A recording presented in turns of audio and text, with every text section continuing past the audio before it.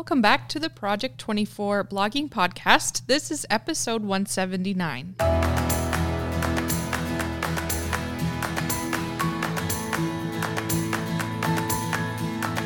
Well, thank you so much for joining us today. We are so excited to have you.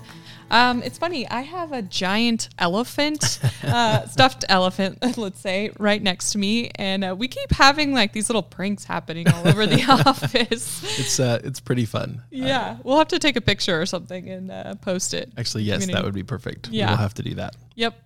Awesome. Well, let's get to some questions from you in the community. So the first one is from Kyra Black, and she says, I have doubts about choosing the niche for my website. I came to this course with the idea I would like to do a weight loss website.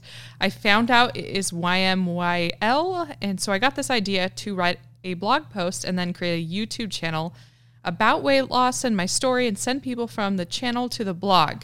I know it would take much longer altogether because I suppose it wouldn't get any traffic from Google for a very long time. But do you think I can get my credibility from the YouTube channel? I know I need to avoid some topics with medical content. I wanted to make sure about my own perspective and physiological hacks, and then psychology is also YMYL. So I am not sure whether it would be poorly ranked too. Then there would be recipes, but Jim and Ricky said it is tough to rank for recipes unless they are somehow weird. I would very much appreciate your point of view because I got a bit stuck here and I'm unsure where my next move should be. Yeah, so weight loss is tough. Weight loss on YouTube is definitely a lot better. Okay, on a blog, the only way we're getting traffic is basically through Google search, and then maybe some through social. Like if you can just nail Pinterest, then great. Or, as you said, YouTube. On YouTube, the ways that our content can get discovered are a lot broader. We have a lot more opportunity to have our content seen through just all of the suggestion algorithms that exist. And so if you can make a compelling video, if you have a compelling story, if you have video footage and content with before, like visibly people can see kind of the before and after the transformation, that kind of content has a lot of potential on YouTube. It's not a given. I've seen it flop in some videos before, but if it's done well, I've seen videos that just get millions of views because they're inspiring. And then, when you take that and share specific aspects of your journey and some of those kind of mental hacks, right, that you've created, I think that's great. And then using the blog as the more like informational place where you send people like to get the more informational side of it, whereas the video is kind of the more like, it can be informational too, but it's also sort of the inspiring, feel good connection. Connection is a big thing on YouTube. And so as people are going through their own journey, they want to feel like they're connected to other people. And so when you make videos, and you kind of talk about those experiences that you're still having, that you're working through, and all of that kind of stuff, you can build that connection with people. So that's something in the YouTube system that you can learn a lot about, is kind of those different archetypes. And so, anyway, I do think there's a ton more potential on YouTube. I guess the reason to do the blog first, I'm assuming, is that you want to have blog content so that when you make videos, you have something already in place to send people to. And that, I guess that does make sense. But like you say, it's probably going to be a little while because you're going to spend time creating this blog and all the content, or at least a fair amount of content before you really ever start putting in the effort for YouTube. So yes, it's doable. I don't think those like mental hacks and stuff are too psychology driven or too YMYL. Nobody's gonna adversely like harm themselves because they used some sort of like mental trick to get themselves to do to be more disciplined or whatever it is. So I don't think that falls like super far into the psychology place or space. Just be careful about that. Don't get too like psychology heavy, and I would probably stay away from areas that could be that somebody might look at that, a psychologist might look at that and say, ooh, that actually could be really harmful to a person, maybe to their mental health or whatever it is. So But as long as it's not anything like life critical, you're probably pretty okay. And YouTube can drive a lot of that interest and a lot of that traffic. So I would move forward if it's the thing that you really want to do. Just know it's going to take longer, and it's not going to be easy. It never is easy, but this is going to be, you're adding challenges. But if this is the thing for you, then go ahead and do it. Recipes, likewise, yes, they're hard to rank because there are so many recipe bloggers, even in the fitness space, healthy recipe bloggers. There's tons of them. But you can create content around food preparation and then have recipes as good resources for people that you link to. And those recipes are still really beneficial on the website because you have them, you've created them, but they probably won't drive a lot of incoming traffic. They'll just be one of the things on your website that helps with your credibility and helps make the website extra helpful, makes people potentially want to come back. Mm-hmm. So those are my thoughts on it. Yeah. Just by the way, earlier I said physiology. I meant to say psychology. That's just correcting myself there. But I totally agree with all the things that you said, Ricky. I would just say, something that could help you a little bit more with the recipes is you can make videos for YouTube with recipes. You could either make the video about something else related to the recipe and then use that as part of the video and also point it to your blog post. Yeah. And then also embed that video in your blog post and point it back to the YouTube channel. Yeah, that's a great idea. If like in a video, you were just as part of the video, I mean, it could be as simple as like, you're like, oh, and I'm going to grab one of these, one of my energy bars that I make. Mm-hmm. And then you're like, there's a link to the recipe with all the instructions on how to make it in the description. That could be something that you even mention just in videos fairly often, or just every now and then. And you end up getting traffic to the recipe, getting them over to the blog, which does have a lot of added value. If we can get people onto the blog from the YouTube channel, the odds of us being able to earn a better income from that, I think, go way up. Mm-hmm. Awesome. All right. Next one is from Early15, and they say, if golf was your niche and you had written everything about the Masters and wanted to rank for the keyword, the Masters, how would you attack this? Would you use the title, The Masters, a complete guide, ? The reason I ask this is because Wikipedia is number 2 for this. If I have a structure of the history, the layout of the course, and I use infographics, etc., I feel I could get the number 2 spot. Obviously, golf isn't my niche, but I'm using it as an example. Has anyone attacked keywords like this before? So this is an interesting question. In part, like I do think, yes, a lot of your approach makes sense. If we have a lot of content covering that topic, for in this example, the Masters, potentially several blog posts covering different aspects of it that we can link out to from a more pillar post, a solid staple post that's really like foundational pillar content for the website. And then that article, probably I would include the Masters in the title in large part because users need to know that that's what it's really about. Like when for it to show up in a search result and for people to feel confident enough to click on it, they need to know that they're getting what they came for. Now, this raises a different question for me. And that question is, what is the value or what is the point in ranking for a term like the Masters? If somebody searches like the Masters, what are they looking for? Are they looking for generic information about the tournament? Are they looking for information about the course? Are they looking for how to watch it? And how many people are just searching the Masters versus the searches that contain the words the Masters? And so I think that's one of those areas. I get this all the time from people that comment on the YouTube channel. They're like, oh yeah, of course this works for your long tail keywords, but try ranking for something like SEO.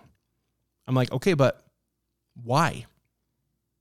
When somebody searches SEO or the Masters, Google doesn't know what they want without any other context. And so Google throws up a whole bunch of different resources. They'll usually throw up a Wikipedia page because it's going to kind of cover what the Masters is, which is probably what people are looking for. But they also might throw things up like, information about the tournament, the course, when it airs and on what TV station, like all sorts of things that they're all different queries. Same thing with SEO. If I just search SEO, one of the top things Google shows me is a list of local SEO agencies. Like if that's not what I am, then what's the point in trying to rank at the top for that, other than you just assume, well, it gets a lot of searches. Well, there's a lot of searches that contain SEO. There's a lot of searches that probably contain the masters. So for me, I would much rather create content with a specific search intent in mind, because then I can create a resource that better fits the need of the user. And when I create a resource that better fits their need, it's a lot easier to convert them either to another article, to an info product, to whatever it is. So like I can create a better resource for the user if I target a specific query. Mm-hmm. And that query doesn't have to be super long tail. It could be something as big as like, what is the Masters tournament? Like that's more specific. If I just do the Masters, again, we have all those questions, but what is the Masters? Like, oh, they are looking for Wikipedia style content.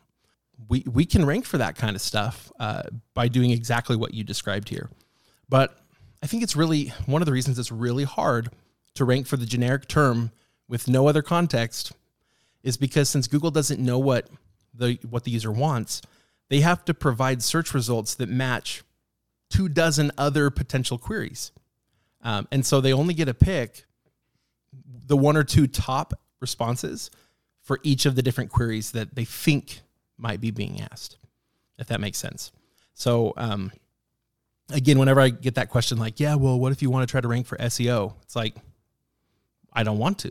I don't care to.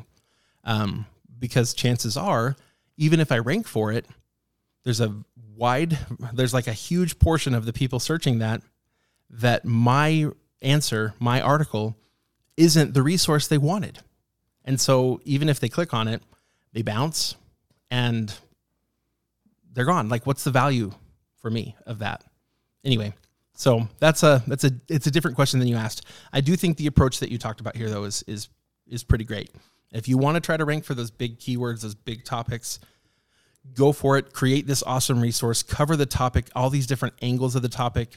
Like you talked about, give it a headline that makes it really clear. Like you said, the Masters, a complete guide, or the Masters, and then you could maybe even do like a I forgot what we call these, a buffet style title. Sorry, where it's like the Masters, history, tournament info, and like what are the kind of the different areas that you cover within the article.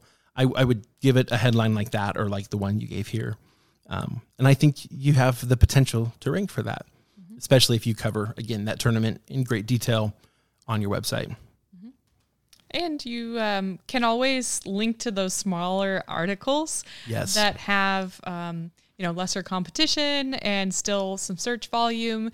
Such as, of course, I have not vetted this, but do your search analysis, like such as who is the tallest golfer in the Masters? Who's the oldest golfer? Where is the Masters located? What's the history of that? Link those all together so people can head to those different questions. Yeah, very good. Awesome. Next question is from Pete Blogs, and they say, I'm trying to organize content better on my site and create a smart silo strategy for linking between related posts. Problem is I have like 600 plus posts, so I don't think a simple Google Sheet is going to cut it. Does anyone have any tools or systems that they use to manage your silos? So I've been thinking about this quite a bit, actually, because when we do our search analysis, I have the blogging tool spreadsheet. I like it. I think it works pretty well. But when it gets down to like organizing the content on the site, I agree. It kind of falls flat. I would like to have something that's more visual and where I can visibly see the connections that either I want to make or that I have made, so that I could look at it at any point and be like, what articles does this one link to? Oh, these 3 or whatever.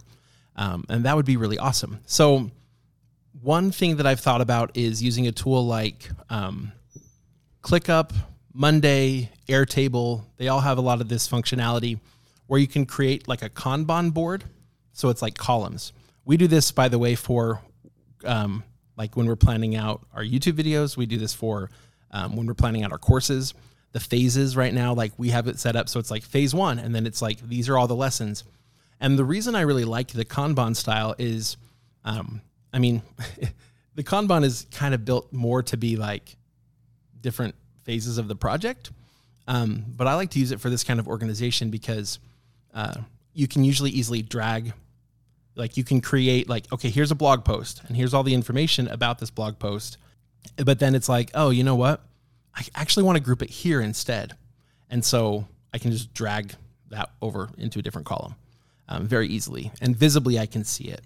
Now, what I don't know is if any of these tools have the capability to like show visibly, like show a link between the different things in there. So that would be really cool, is if you could like click on one and see what are all the different things it links to very easily. That would be really cool. I don't know if this exists, but one of those 3 tools is, I'm considering looking at one of those tools as potentially something where I could make a nice template for managing the structure of a website of all the content, and then provide that template to Project 24 members if they wanted to use it that way, because I think it would be even more powerful than what we can do with a spreadsheet. But I don't have a definitive answer. I'm just throwing out some thoughts I've had about that topic. Yeah. All right. Next question from Naomi Figueroa. They say, as I'm looking at the publishing timeline, I'm wondering how bloggers in niches that require going places or creating things manage the frequency. All of that time plus original photography isn't included in the 2 to 4 hours of researching, writing, publishing in order to pump out a significant amount of content. Is it feasible to publish 15 to 30 posts in a month in these types of niches without outsourcing? I want to challenge myself, but also not get burnt out. My new site is a local travel blog, so it's definitely more feasible for me to do on-the-ground experiences on a regular basis than it would be with a broader travel site. I always try to think about various angles, side trips, etc., so I'm able to get more than one post out of a visit somewhere, but even 15 posts in a month feels pretty daunting. Yeah, and I'd love to hear, Anna, what you think about this too, because I know you've done this with some stuff on Cook for Folks too, where you do some, like you make foods or do things, and it definitely adds more time to it. But yeah, some thoughts I have. The first one I had, you actually kind of covered here, which is like, if I'm going to go out and go somewhere, then how do I make the most out of that? And the easiest way to do that is to make sure we have a fair amount of search analysis done before we go do the thing, so we can look for all the different posts that could benefit from that. So whether it's traveling to a location, or it could be, like you mentioned, doing things, right? Maybe I want to do a study and gather some data. Well, if I expand the study by one more thing, or if I'm going to do a survey, and if I add one more question, suddenly I get a whole nother blog post out of it. Then I'm going to go ahead and do that. So really it's like, how do we, apply the things we do to more things, to more articles, more topics, more queries that we can answer. So that's, I think, going to be the key is just planning, better planning. If we sit down one day and say, okay, I want to work on this post. Okay, I need to go to this place, or I need to go do this thing. We're not going to make very good use of our time. So it helps a lot to do the search analysis by category or kind of cluster subcategory of content, because that, one, it makes it a lot easier for the research. It makes it a lot easier for me to find topics when I'm just kind of focused on one aspect of my niche. But then when it's time to do original research, whatever it is, whether it's contacting like an expert, going places, doing the photography, doing a study, a survey, basically I can be researching 5 articles at the same time. So anyway, that's my thought and my approach to it. It's okay if we need to slow down a little bit on the timeline. If it's like, okay, I can do that, but I can do like 2 of those a month, like 10 articles. Okay, but can we do 10 articles fairly consistently? If so, you're going to be fine, because, we try to front load it mostly so we can get traffic as early as possible. But then after a while, most people slow down on the content creation. So if you can just maintain those 5 to 10 blog posts a month, a little bit longer term, it's going to be okay. And if you're doing that kind of original research, the benefit of that, I think, is enormous. The other thing to do would be to mix in posts that don't require that, that you can use the knowledge you have, photos you've already taken, or maybe even just like stock photos in some cases, like just the more generic blog post that just, this is information, but it doesn't require much like original research. I know this stuff. Let me just tell you from my experience. Experiential knowledge is just as good as original research in some ways when it's based upon your personal experience and you have some expertise in your niche. And those kinds of articles are easy to write. So anyway, so some of my thoughts. Yeah, absolutely. And this is something that we've done on Cook for Folks and something that I'm continuing to do. But an example would be like an article that's done really well on Cook for Folks, especially during the holiday season, is how much mashed potatoes do you need for, say, 30 people. And we also include a graph in there that gives you different amounts. So 10 people, 20 people, 30 people, 100 people. And so we also created a video for that on YouTube. So that's another way to get the most bang for your buck there. I actually made a lot of mashed potatoes from Instant Potatoes. I went out to Winco and bought them and took the pictures for the blog, but also took the video. And then some other examples of some smaller articles that I could write are like, can you eat mashed potatoes that are left out overnight? What's the best kind of potato to use for mashed potatoes? All kinds of articles like that. Maybe I could include it in like a catering type article. Like, what are the best foods to serve at a wedding, at a family reunion, at a Christmas party? And you use those photos and that information from the original mashed potato article in those blog posts as well. I realize that traveling around your city is going to take even more time because you're traveling. But like you said, Ricky, it's okay to use a little bit more time. I do when I'm taking pictures, original photos and stuff for a blog post, but I also mix in a lot of those articles, the kind of standard articles where you just sit down and write, but I'm also using my knowledge of the niche that I already have, so they go by pretty fast. So you could do a good mix of those throughout the month. So don't be afraid to take a little more time, especially if it's going to be a really great resource for the reader. If you're going to have a complete resource there with lots of great photos, videos, graphs, it's very visually pleasing to them. That's going to be worth it in the end for you. Yeah, absolutely. I would also say take more photos than you need. So if you're out and about and you're taking photos and you're like, okay, I want a photo like this for the post and I need one of these and I need one of these. It's like, okay, but go take some more, because as you write some of these blog posts in the beginning, it's going to feel like you have to do a ton of work for each one. But over time, you're going to have done a lot of this work. And then later you're going to come up with a few more article ideas where you can reuse some of what you did before. Mm-hmm. So you can throw in another image of this place you went, but it's a different image than the one you used before. Mm-hmm. So, just take an extra couple minutes, take a few extra photos. Like I said, if you're going to do a survey, ask an extra question. Even if you don't have a specific use for it, if it feels like it fits, go ahead and ask it. We don't want surveys to get really long, but it's better to get a little bit of extra data because you may end up coming up with another search query later, or several, where you could rely on this research that you already did. And then it's going to start flying. It's going to start going really fast. And you're going to have tons of original research that you did before that you don't have to redo. Mm-hmm.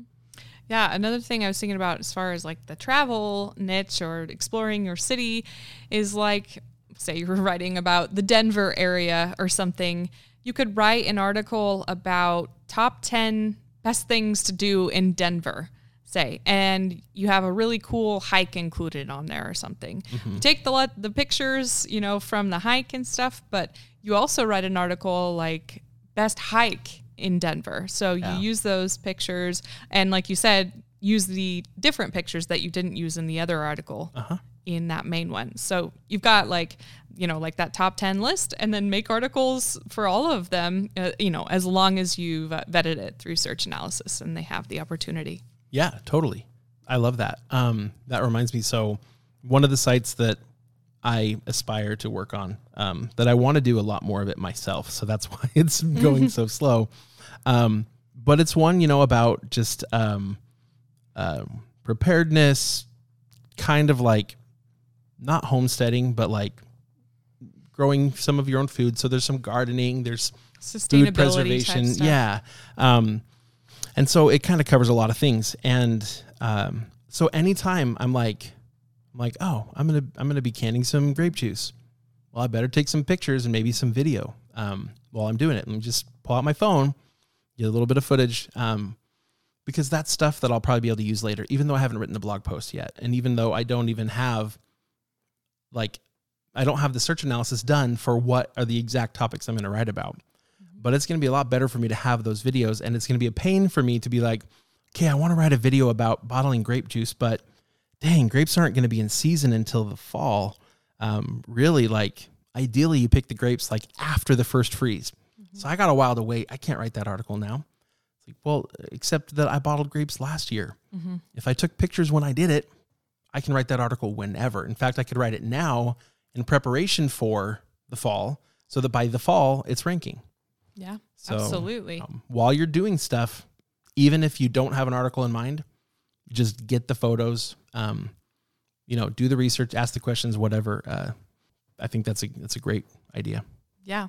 And, even if you're out and about and there's a place that's really cool, but very familiar to you, and you're like, this is something that everybody knows of, but not really to an outsider who's traveling around your city, that might be something just very novel to them and unique, somewhere they might want to visit. So take a little bit of time and take some photos and, like you said, do some research while you're out and about.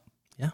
Awesome. Do you have anything else for today? I don't. I think, I think these are great questions. And I think it's awesome that you want to do this original research and create this really good resource. I think that's going to pay off in the long run, even though it's going to take more effort. Don't burn yourself out doing it. Let's just find the right balance that fits your schedule. Yep. And it's going to pay off. Yeah. Especially with a very visual topic like that. Readers are going to really appreciate those original photos, as compared to maybe some of the other articles out there that are ranking. Maybe they don't have the original photos and the original experience. So awesome. Yeah, great questions this week. Well, thank you so much for listening to the Project 24 Blogging Podcast, and have a great rest of your day.